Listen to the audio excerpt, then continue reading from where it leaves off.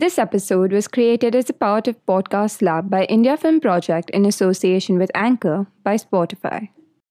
Hello and welcome to another episode of the YB podcast. I'm your host Yakata and you're listening to the part 2 of last conversation with Aryaan Misra.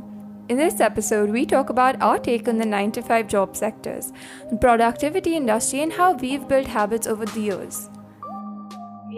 This conversation excites me because ever since I got into like the whole productivity world and whatever, it's changed me as a person. Like, I've picked up habits, I've picked up things that I otherwise wouldn't be doing. And I think people really need to see it from that perspective to know what really excites us. So how you mentioned about how like people put you into boxes and like no two people are the same. I think this also makes a lot of sense for how one person can have multiple interests which society doesn't understand. So say for example, I think that now our generation has changed. So if you're a doctor, you can also like dancing. It's okay and you can pursue that. And that's exactly what our generation has done, where you may be studying something, but you're doing something that's absolutely different. And I think that's fine. You can do both. And understanding that one person can have multiple interests is what basically drives these side hustles and things like that. And it's what makes people want to try and do things that our previous generations haven't been able to. How many people do you ask who previously enjoyed something that was creative endeavor, but they didn't take it because no job security? So say you have someone working in the corporate job, really likes, fitness, yoga, wanted to be an instructor, but didn't because just didn't make the money. People now would do both of that. So that's what I think people really need to understand, that it's okay to do multiple things. And this is exactly what drives our generation. 100%. I think I've been derisive enough to our generation, but where they get a plus one is I fully agree with you. I think we in our struggle for acceptance, which I think has gone a little too far, and so it has negative effects. I think acceptance of every kind. But I think within the periphery of where it's been useful is understanding people can have,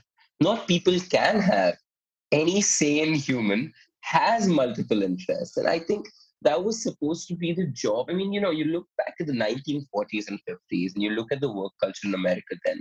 The middle class blue collar worker was a worker for fixed hours, came back, had a family he loved and spent quality time with, was assured raises, was some amount of security. And it wasn't this constant consumer culture that fuels that constant overworking culture, because see, again, what you're driven by is also really important. And this is the second kind of overwork that I talked about. If you're driven by, I want to be successful versus I need to pay my debt for the Gucci bag I bought last month, which extinguished my bank account, those are two very different kinds of anxieties. See, anxiety biochemically is the same as excitement. It's all about perspective. And so the perspective of a person who is working the same amount, overworking, so to say, the same amount, as somebody who's trying to be successful versus somebody who's trying to pay off their Gucci bag debt is way different. They're doing the same amount of work, but both will have different perspectives. One will be looking into the future, the other would be worrying about the past. And it immediately changes their life. Just the perspective, nothing objective about their life, just the perspective that they have on their life. Our generation has come to identify that at least. How well have we been able to embody that? I'm not sure. And I think it's not our generation so much as millennials really, post 2000s, really exploring that. Like millennials who were like fed up of the 9 to 5 structure and realizing, why should I just accept society the way it is, right?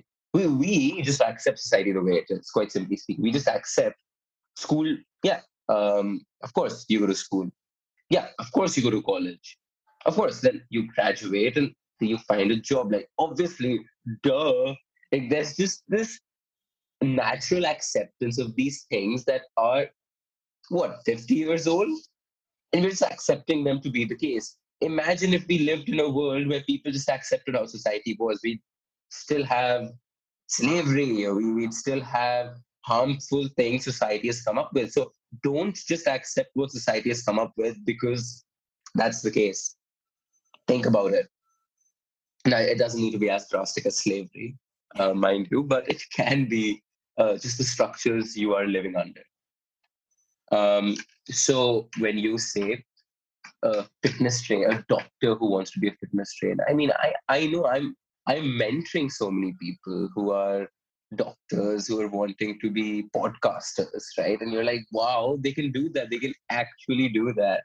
And see, that's why I think dividing the overwork notion of being overworked into three fields, and the second being the corporate culture, which I am furiously against, is very important. And so, if there's one takeaway message from this episode is question the 9 to 5 corporate structure, and does it really give you what you want, or does it give you a fake sense of security? I've always wanted to see like the the perspective of someone who's doing a 9 to 5 and is pretty happy, because I think majority of the people, at least in and around my circle, are the kinds who will like repel against this corporate structure and corporate ladder and that sort Sure. of work of life. I've always wondered like what their take would be, other than yes, job security, because I get it. I get you want like a financial something that like makes you feel like, okay, I can do 5 other things in the evening post work. But like you said, is that the life you really want to live, like your post work life? No, I think I will touch on, because that's equally important. I think the perspective of the 9 to 5 person is very important in this conversation. And I had the same question, and I actually went out and asked people who I know are 9 to 5.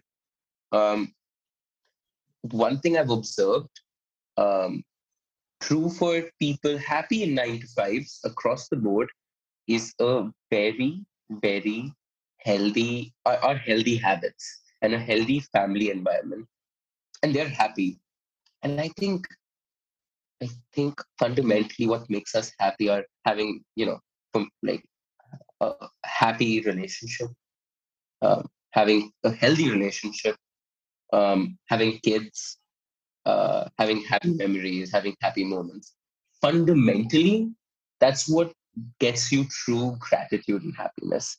And then there is the euphoric kind of happiness that you build upon the ladder of success, so to say.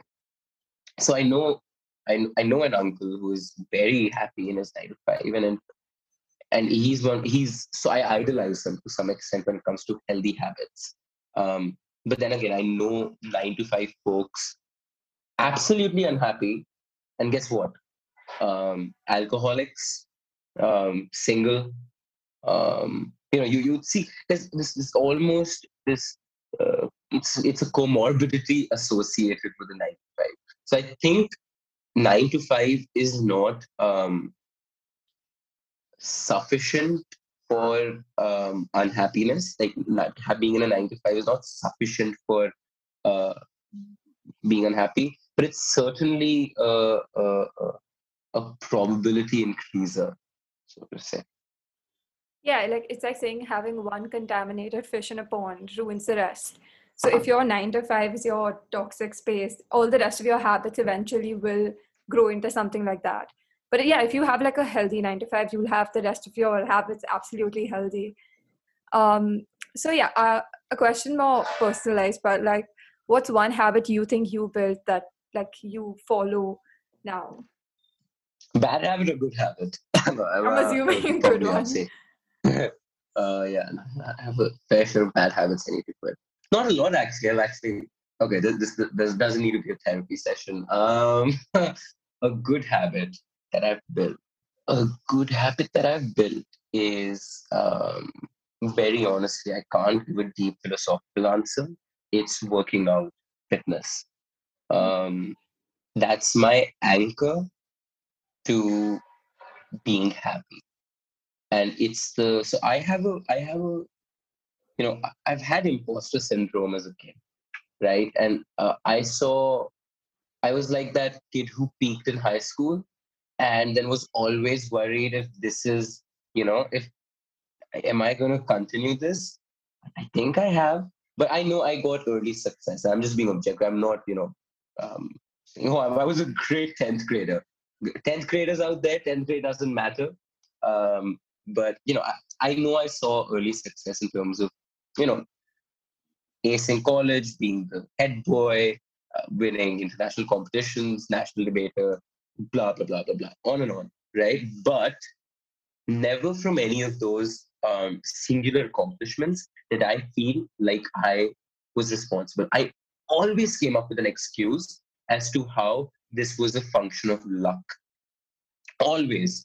And, imposter syndrome is real. Um, and I was like, and throughout this, I was a fat kid in high school, uh, flowing between overweight and maybe obese for a short duration, but I was certainly overweight. I was a chubby kid, fat kid. Um, I was never bullied for it because I think I was always a very type A dominant person.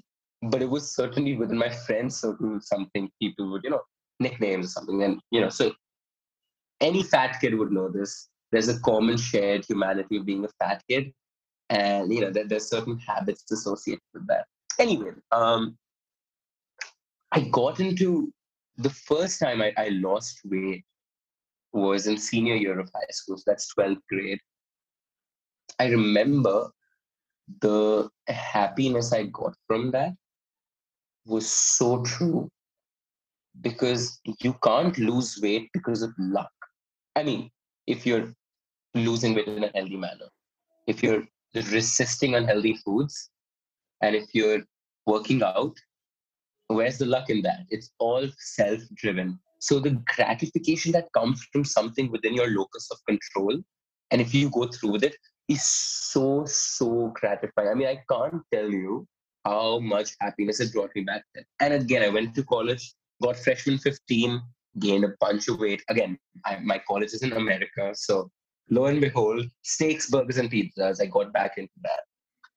Over the last year, I've gotten really into fitness. And I'm the healthy guy in the family.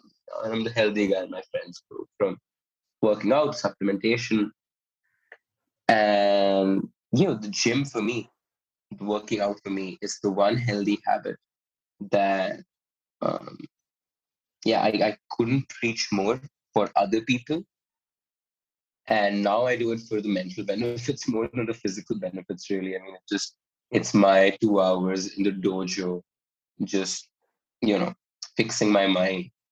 That's one of the healthy habits I've developed over this year. I have to second you at the gym thought because I myself am someone who really enjoys my gym time. So if it's an hour in the morning, it's a dedicated hour in the morning where I'm not thinking about anything else, but just doing what I have to. And I think So true. something Yeah. that's going for the day for me. So I get where you're coming from. What's one piece of advice you religiously follow that's given to you by someone? Yeah, I think I recently tweeted. I tweeted after maybe 6 or 7 months because I've thankfully left Twitter, and I tweeted something on the lines of, if you're able to overcome the natural fallacy and the sunken ship fallacy, you will substantially improve your life. Now, let's break that tweet down because I don't want it to sound high handed and I know many fallacies. No, I was just being very genuine. Natural fallacy. So, sunken ship fallacy, if you want to get into that, we could. And it's somehow directly related to this, which is funny.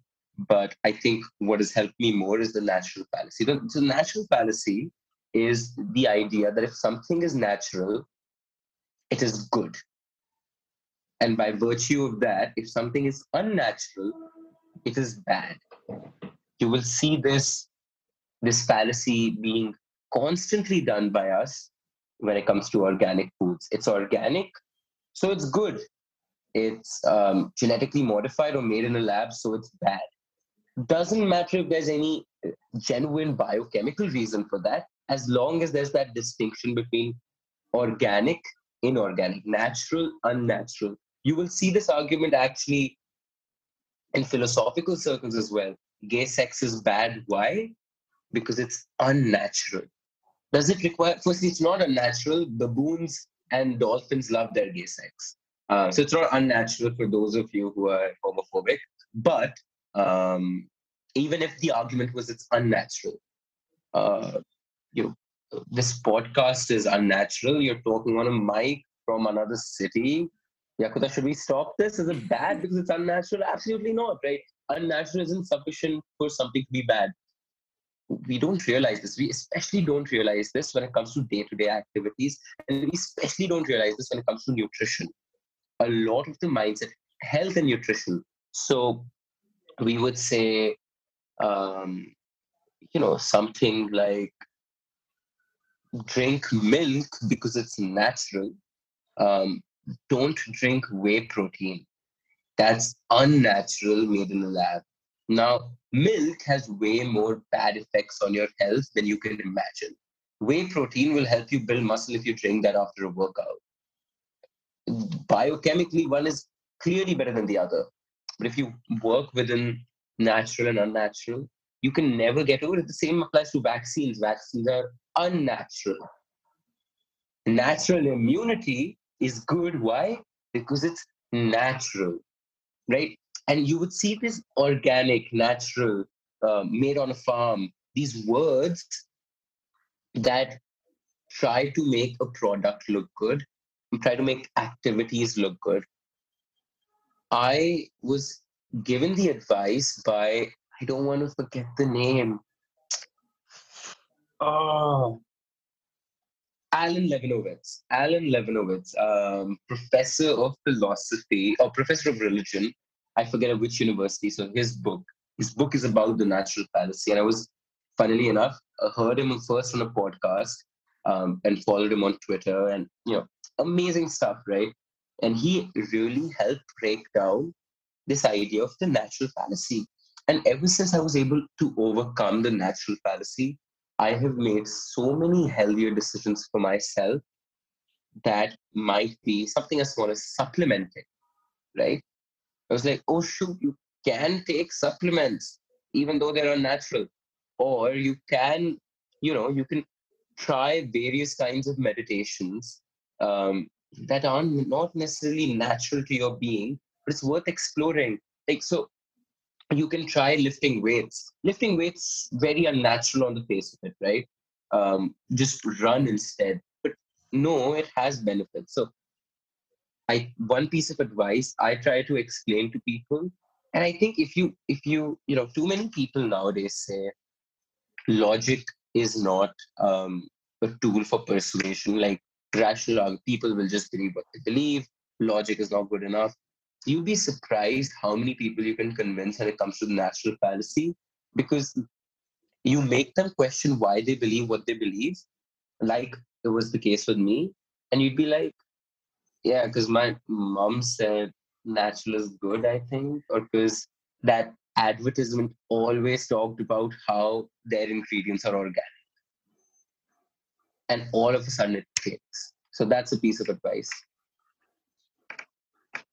That's really interesting. I'm trying to like mentally break it down to see and question a lot of my things with why am I doing this? But we're not going into that for sure. Hmm. Okay, what's something that you think you did that brought you where you are, which is different to how you think other people in our generation do it?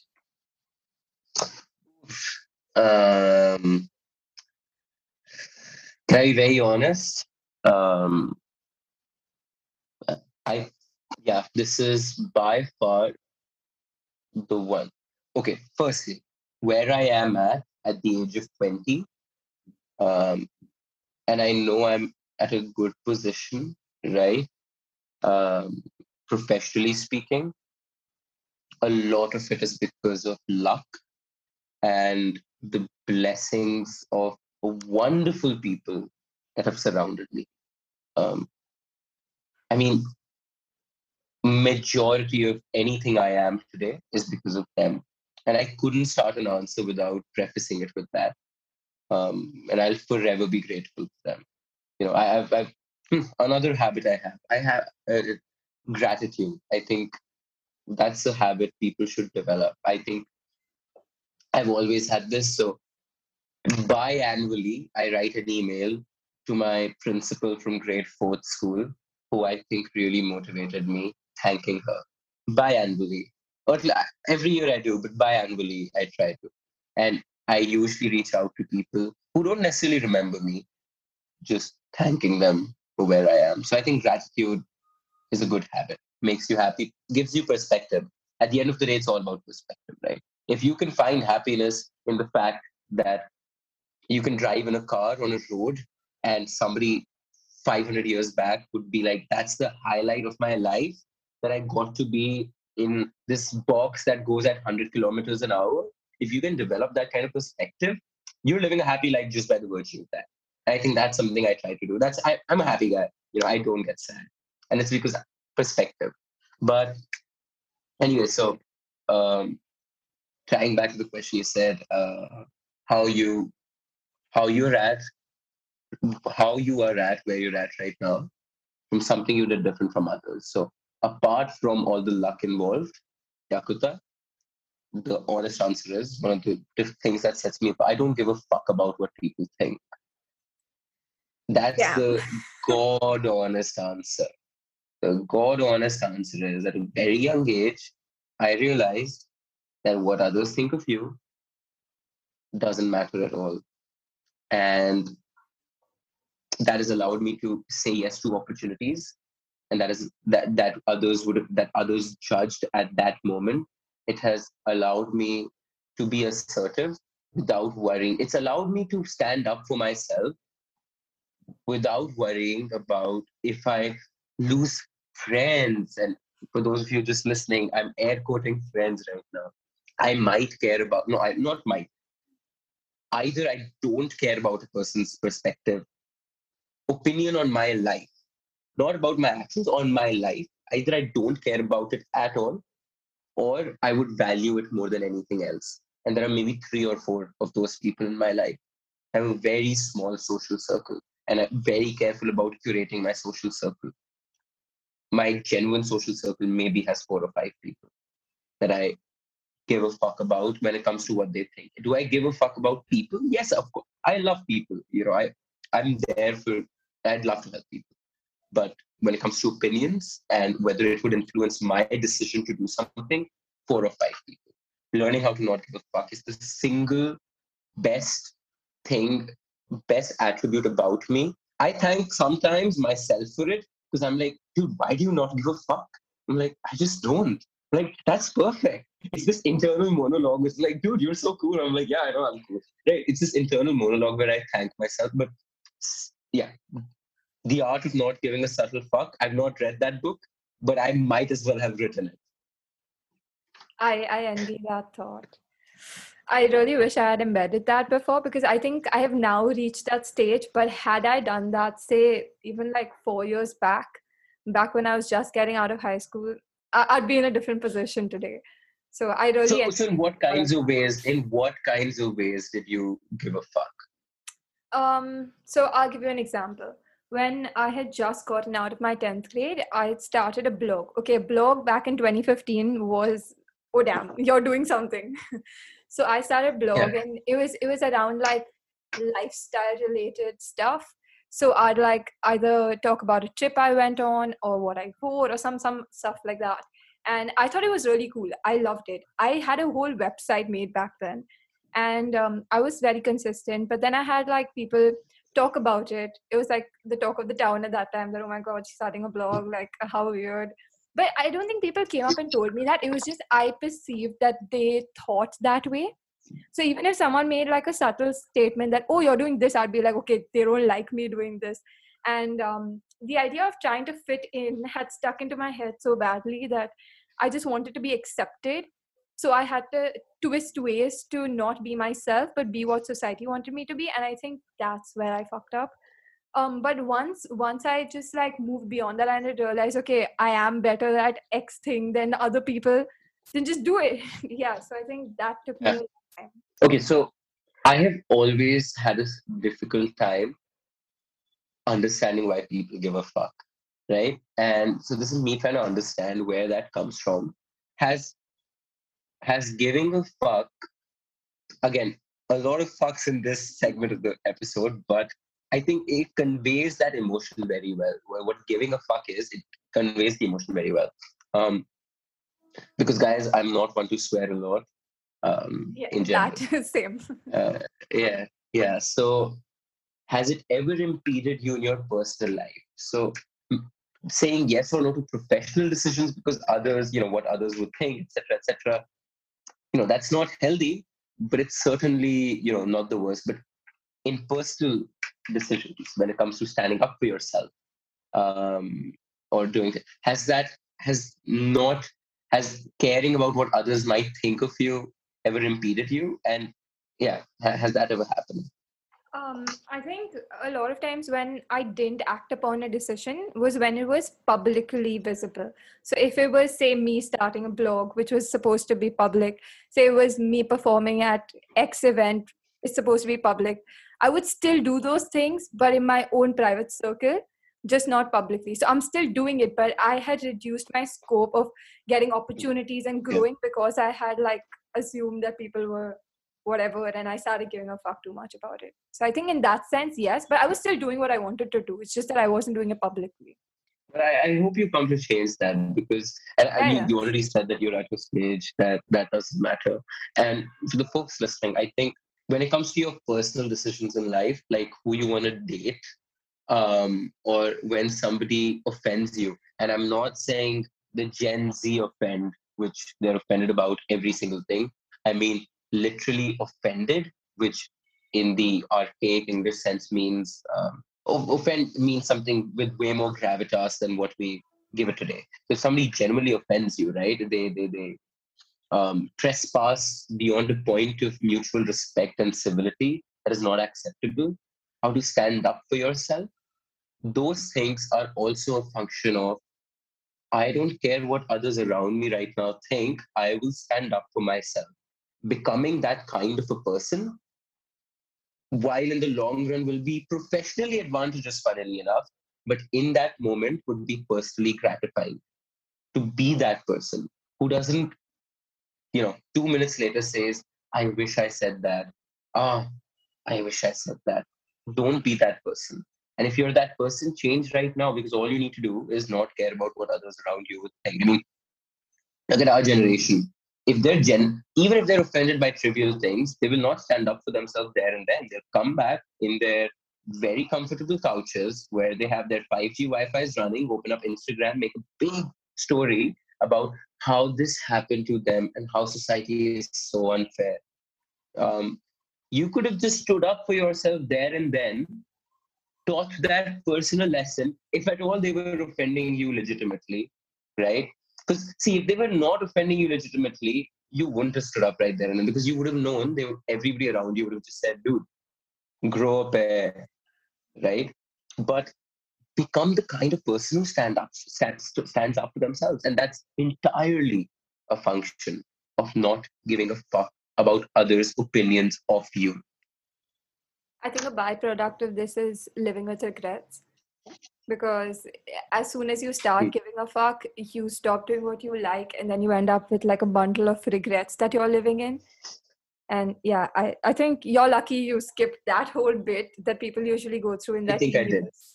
Yeah, I think I that's think I a did. big plus. I think I had to. I mean, I know I didn't skip it. I know, uh, due to not having the smoothest childhoods, um, I had to. It was a coping mechanism, right? Being, yeah, it was a coping mechanism that ended up being an adaptive coping mechanism. Now, coping mechanisms that we learn in our young years can be maladaptive when we grow up, and something like, being over dependent in relationships, for example, is a coping mechanism that might give an advantage in your teenage years, but when you're in your 20s and you're over dependent on your partner, for example, it's a maladaptive trait. So I think with me, it was a coping mechanism, single mother, seeing all of that. I think I was a type A even in middle school. So friendships breaking apart with best of friends. And I was like, I just have me, right? I just had me, the young Aryaan, and I treat that kid as separate from me. I look back on him as just a kid, So when I'm complimenting him, I'm complimenting another person almost. So again, I'm not tapping myself on the back here. I'm tapping a kid on the back who just had himself, right? And so it was a coping mechanism.